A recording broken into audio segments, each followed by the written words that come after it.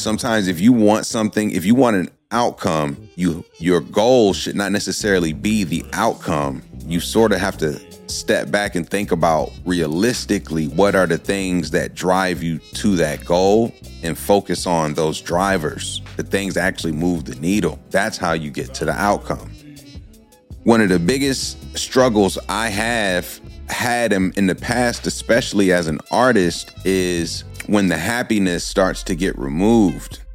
And then you start to create, not because you have a natural desire to see something through to the end, or you have a vision that you're pursuing. You start to pursue attention, or pursue, if it's not attention, it's not acknowledged, it's acknowledgement. You start to pursue, especially in this social media age, the likes, the comments, the follows. You pursue this need for praise, for acknowledgement. It's just, for me personally, where I went wrong with my approach to music, that I won't make the same mistake with my approach to podcasting, is that I was so self-conscious about the music I made for so many different reasons. Family, friends, and everything else around.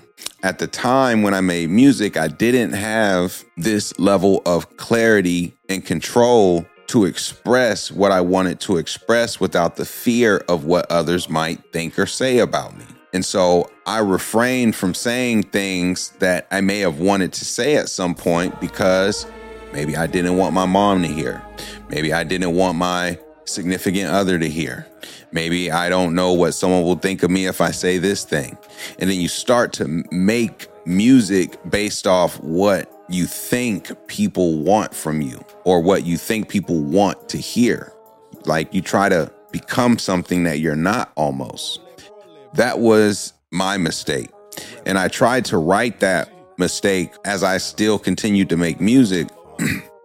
My last project, High Flyer to Most High, G the King, on Spotify, Apple Music, Amazon Music, wherever you listen to music. Intro music is off that album. Outro music for this podcast is off the album.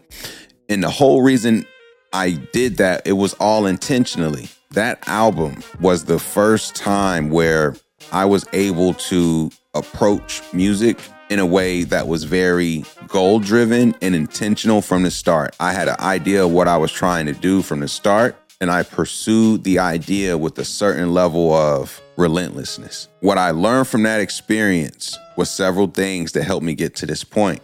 Shout out to 2J. We worked on that project and set a goal that when we started meeting 2019, let's at least make sure we don't go more than 2 weeks back to back without linking. So that way we're always in the lab creating. You gotta, sometimes if you want something, if you want an outcome, your goal should not necessarily be the outcome. You sort of have to step back and think about realistically what are the things that drive you to that goal and focus on those drivers, the things that actually move the needle. That's how you get to the outcome. And so for me, I knew the thing to move the needle as it related to that music, working with my boy 2J, was the consistency part, because he was the musician. And that was something I never really could do from a hip hop perspective. The one thing I did learn to do, though, was record at home. I did figure that part out. How and why did I figure that out? It was out of a need. It was out of necessity. It was important for me to figure out how to record at home because the cost of studio time, the access to microphones, and just working on the art of recording, it wasn't as widely available back then as it was today. But I did invest in what I had at the time to make sure that I could record myself whenever I wanted. And that forced me to learn these digital, I don't know what the acronym is, but the Pro Tools, GarageBand, Logic, all these different recording softwares that you can use, Audition. It forced me to learn how to utilize that stuff. I didn't know how that would help me today. I just knew that was what I needed to do to hold myself, or not even to hold myself, to to put myself in position to create consistently, which was very tough as a hip hop artist because I had to depend on so many people for so many things. Even though I could record, I still had trouble with the settings at the time. It's one thing to be able to record. It's one thing to be able to record quality. And then when you pair that with music, that's a whole other story.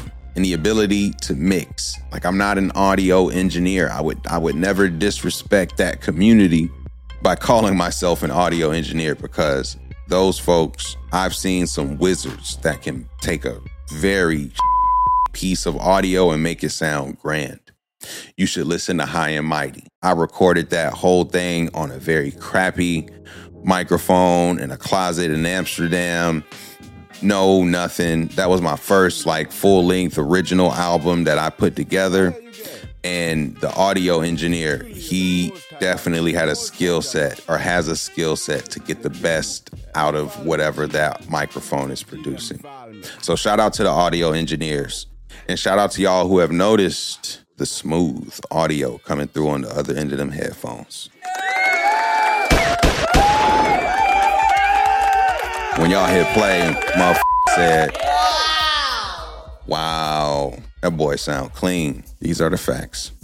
So working on that idea of making music, pursuing the love of hip hop introduced me to audio engineering. Even though I'm not an expert, I do understand that it takes a little bit of nuance to get the frequencies just right.